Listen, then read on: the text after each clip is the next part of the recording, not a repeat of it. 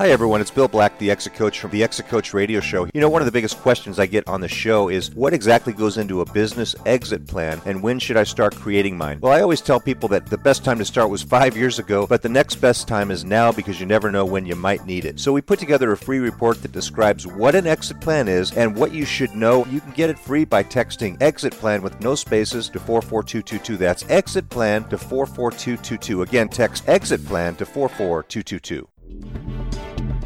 Welcome to the Exit Coach Radio Show, the show for baby boomer business owners who are looking for cutting-edge information as they plan their 3 to 10-year business succession and exit. Every week, we interview top professional advisors for their best tips, strategies, and precautions, so you can be well planned. And now, here's your host, the Exit Coach, Bill Black.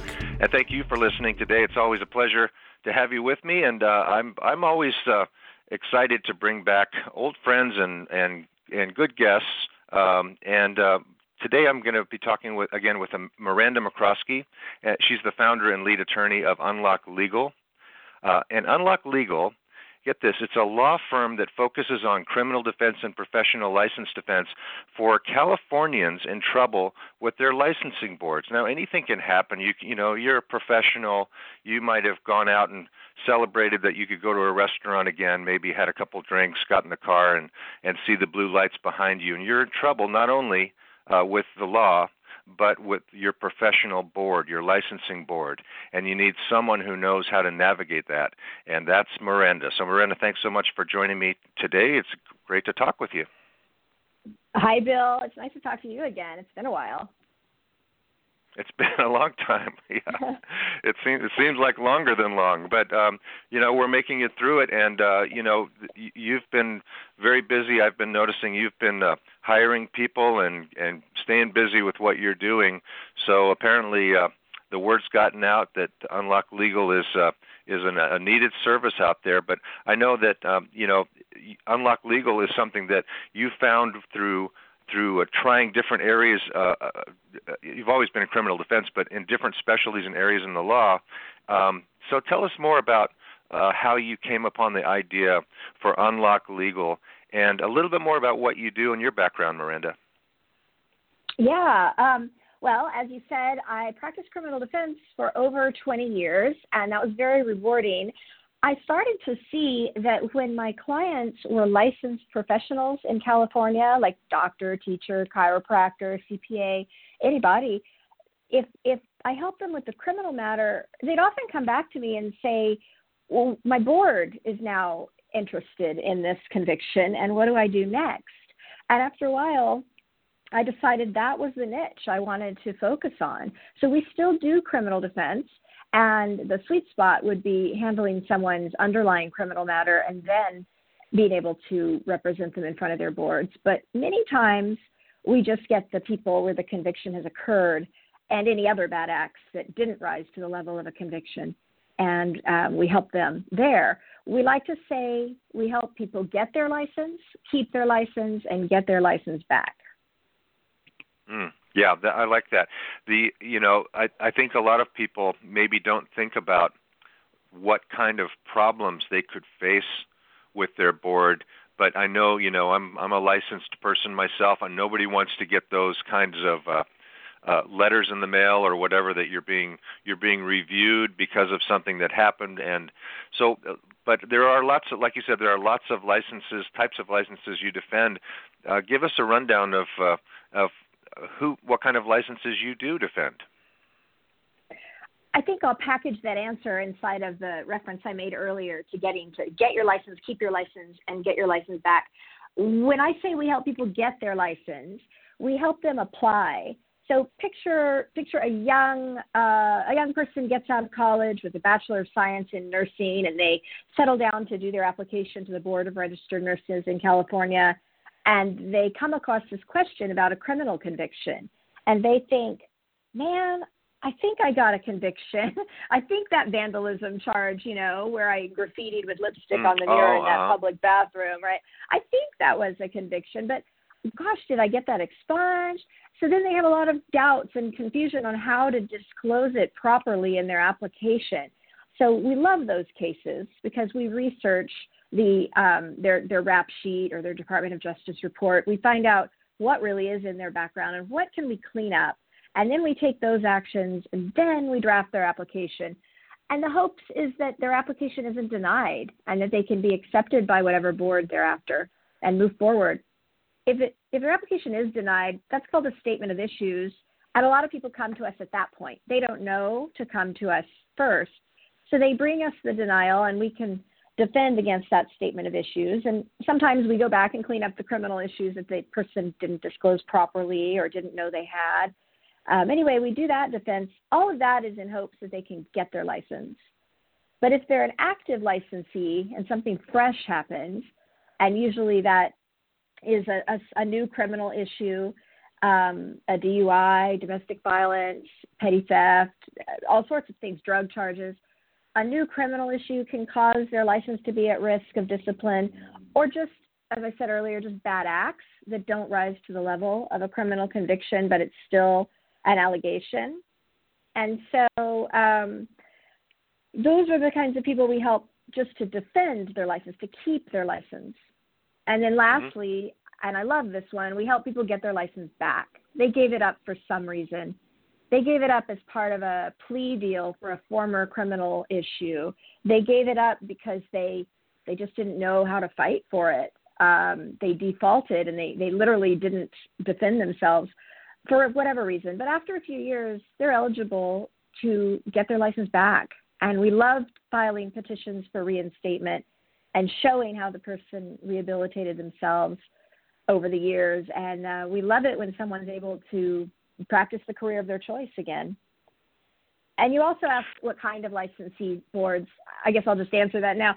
Really everything. In the beginning, I thought maybe I had to be limited, but no, everything's under the Administrative Procedure Act. So it's all very similar as far as the process we go through. So I've helped people. Recently, I helped a foster care mom who was at threat of losing her license. We have dentists and doctors and all sorts of nurses. By all sorts, I mean vocational nurses, registered nurses, certified nursing assistant, CPAs, doctors, teachers, quite a lot of teachers, contractors. We have a lot of contractors, Department of Insurance, real estate. I mean, it goes on, Bill. We have no limitation. I like to say I'm board agnostic. That's great. That's good to know because, the first part that you mentioned of getting your license, I hadn't thought about that side of it. But, yeah, I know, when you're getting any kind of a license out there, and I'm in financial services, so I go through the checklist. Have you ever? All the have you evers, right? Have you ever? And you get through some of those. And I would imagine in some cases people are scratching their head going, yeah, I don't know how to answer this correctly. I certainly don't want to put the wrong answer, but I don't know if they care about this particular situation. And they would need someone to talk to about that and say, yeah, we have to answer that yes, but let's qualify it or quantify it or make sure that whatever happened has been cleaned up. So that's an interesting facet of it. Now, of course, like you said, it's not just white-collar professionals that need your help. It's all across the board. Everybody's under some authority. It seems like these days, when you talk about contractors and things like that. What are some of the biggest numbers of calls? The biggest reasons you get the biggest number of calls for? What's an example of like this is our second one of these this week? Oh, yeah, we definitely have that. I'd say nurses call most often. I don't know the why of that. Maybe it's a numbers game, but they call most often, and it's almost always because of a criminal conviction. That could come in the form of it's an open case and they have a different criminal defense attorney, but they call us for a consultation, or their case is over and they don't know how to disclose it properly, so they call for that, or an accusation has already been filed against them based on the criminal conviction, and they call for that. They come in all stages of the process. Miranda, what are some things that you find that people just commonly don't know? Like, for instance, that a board, just because you get a letter from a board doesn't mean it's a done deal, that things can be negotiated. What would be some of the things that you found out there that I know it looks bad, but we can handle this? Yeah, that's a great question. I do have some answers. Well, one thing that came across our path recently is people have an inkling that they have to tell their boards once a conviction happens, but what they don't know is if it's a felony, they have to tell the board when the case is filed against them. It's counterintuitive. You think you should be innocent until proven guilty, right? You think you shouldn't have to disclose that someone is pointing at you. You only disclose it when it's handled. Well, no. And so people will come to us and ask, they'll say, my conviction came down, when do I disclose? And I say, yeah, that you should have done that 9 months ago when the case is filed. So that's an interesting one. Also, the different boards have different requirements. Sometimes it's 30 days post-conviction. Sometimes it's time of arrest. So that's something they need to be aware of. Another thing is everything's negotiable, right? We know that from life. And settlement is super common in the legal world. But a lot of people don't know what they're settling for, what the possibilities are. And what we know is, yeah, I can get you probation probably, but do you know there's like 24 different terms and conditions of probation, and those can all be negotiated? And perhaps a subsection of those are called substance abuse terms. I had someone who, how did it happen? A DUI that was probably 5 years old came to light, and they got an accusation against them for that conviction. Maybe it was 3 years old, and they told the board about it when they renewed their license. But whatever, a long time had passed, and the board wanted to put them on substance abuse terms, which means many, many, many years after that conviction, the board wanted them going to group and AAs and random drug testing. So we've spent a lot of time and effort trying to prove their sobriety over these years, and it's really hard to prove a negative, but we found a way by talking about, I've forgotten how we did it, but we proved a way to show their sobriety existed, and they were allowed to not have substance abuse terms, which saved them a lot of hassle and time and money. So there is an example of something that can be negotiated. There's also something called cost recovery. In the criminal world, you would never hear of a court billing a defendant for the district attorney's time in investigating the case and prosecuting the case, but it does happen in the administrative law world. They literally bill the client, and that cost recovery amount, I've seen it range from $1,000 to $20,000, and I'm sure it goes, everywhere in between and higher. And that's a piece that can be negotiated as well. So those are 3 examples. 3 good examples that just demonstrate the need for having someone who's been around the block and been a criminal defender and knows the subtle nuances of what the solutions and how to approach this might be. Do a lot of people think, well, you know what, I'll just handle this on my own, and then they find out they get in trouble and then call you? Or I know you'd prefer they call you first, but do you get a lot of calls from people that go, I got in deeper? Yeah, to some extent I would say yes. Earlier I mentioned they call us at all stages of the process. And to your question, why are they at that stage of the process and just calling? Because they attempted to do it on their own. I had one guy, real estate. We were sitting in an investigation, and we were there because he had tried to disclose. He knew he had like a few things in his past, and he made up. He's like, I think I had the DUI like 7 years ago, maybe around Christmas. So he put a DUI from December 7 years ago, which didn't exist. Now the CRE is wanting and criminal court records for this DUI that they can't find on his rap sheet. Well, because he made it up. And the one that it really happened like 5 years ago that he didn't mention. Now he's in trouble because he didn't disclose that properly. So we're trying to undo the one he made up. We're trying to support the one he didn't disclose properly. That's an example of someone who DIY'd it and had a problem. Frankly, anytime they get a statement of issues, I mentioned that earlier, that was like when the application is denied. Anytime that happens, I wish they had come to us for the application, because I could have hopefully done an application that wouldn't have had it be denied in lieu of having to fight a denial. So there's a couple examples of DIYs. Yeah, something came to mind as you're talking about that, and that is that be very specific and very accurate when you fill out these forms. If you can't remember something, go find out like what the dates were or what the timeline was, because that form just doesn't go into a file folder and disappear. That can be pulled back out and used against you at any time in the future, right? That's right. I tell everybody to go get a live scan, which is I keep mentioning a Department of Justice report and a rap sheet, live scan. They're all the same. It's your criminal history. It doesn't cost very much money. You can do it in all sorts of local locations these days. So we make everybody start when we encourage them to pull a live scan so I can see what's there in reality and get those cleaned up in reality, not their guesses. Yeah, and these days, a lot of people are maybe in their let's say later in their career and maybe applying for something new, and maybe they don't remember everything that happened or the details, the timelines, and all that kind of stuff. So, that's an area that you get involved with, and maybe, like you said, help them get the right reports so they can find out those details that their licensing board are going to have access to? Yes, exactly. And of course Very they valuable. don't remember. We want to block it out, right? I don't blame them for not remembering. So let's pull the documents and be clear. Yeah, I mean, when you've been, when you get older, you realize a lot's happened in your life that you don't remember the exact timelines because you tried to forget it. So, right. Miranda, I know the answers to this, but I want to ask you, when someone says, well, there's other services that do this, what differentiates you from other attorneys who do what you do?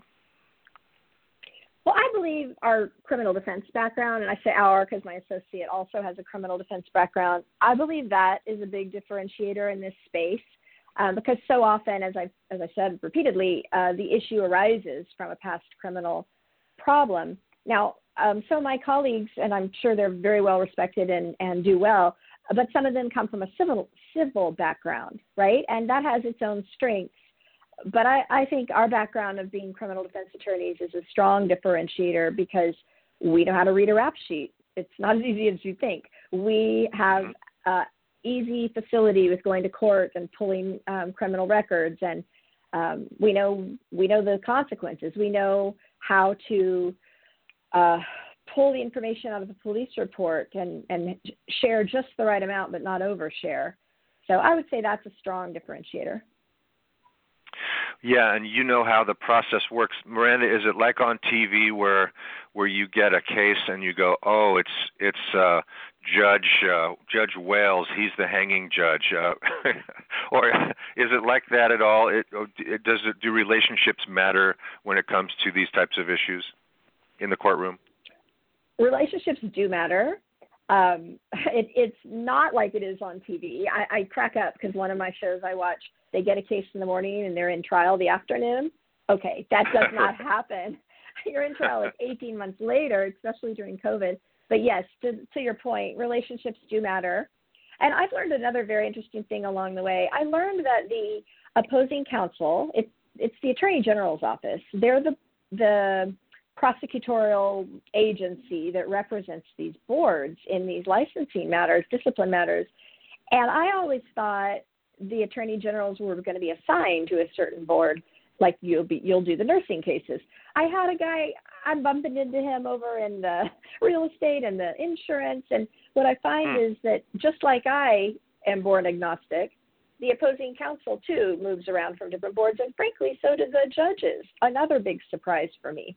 In my criminal world, if it's a criminal judge, he doesn't tend to go to the civil world, that often. I guess they could be assigned there. But in this world, I'll have a judge for one department and have him Department of Social Services and then have him in Department of Insurance.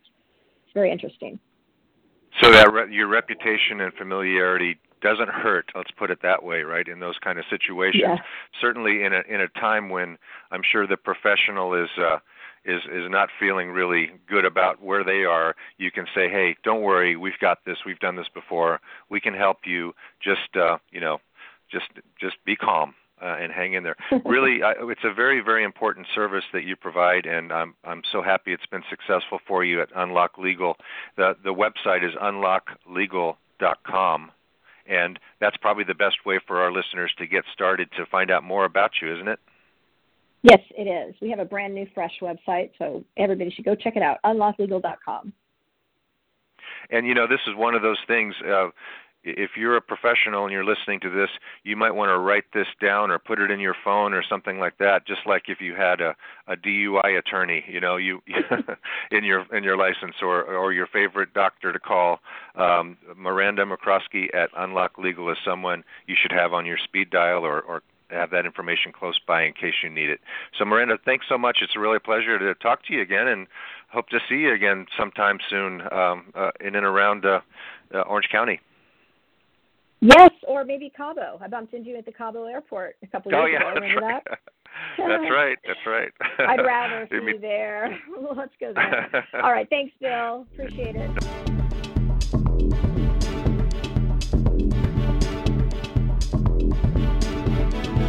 Thank you for listening to Exit Coach Radio.